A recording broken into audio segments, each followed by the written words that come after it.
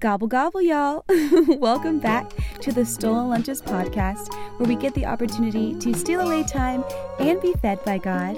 It is Thanksgiving and we have so much to be thankful for, so let's give thanks today. As we enter this Thanksgiving season, we can definitely say it's certainly like no other. But in spite of all that we've been through this year, there's still a reason to give thanks.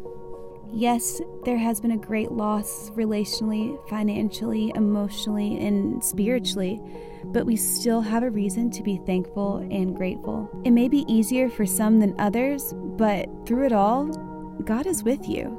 He cares for you and loves you. As you go through your day today, think of those good times. Do something that brings joy. Encourage someone. Whisper a word of thanks to the one who has brought you through.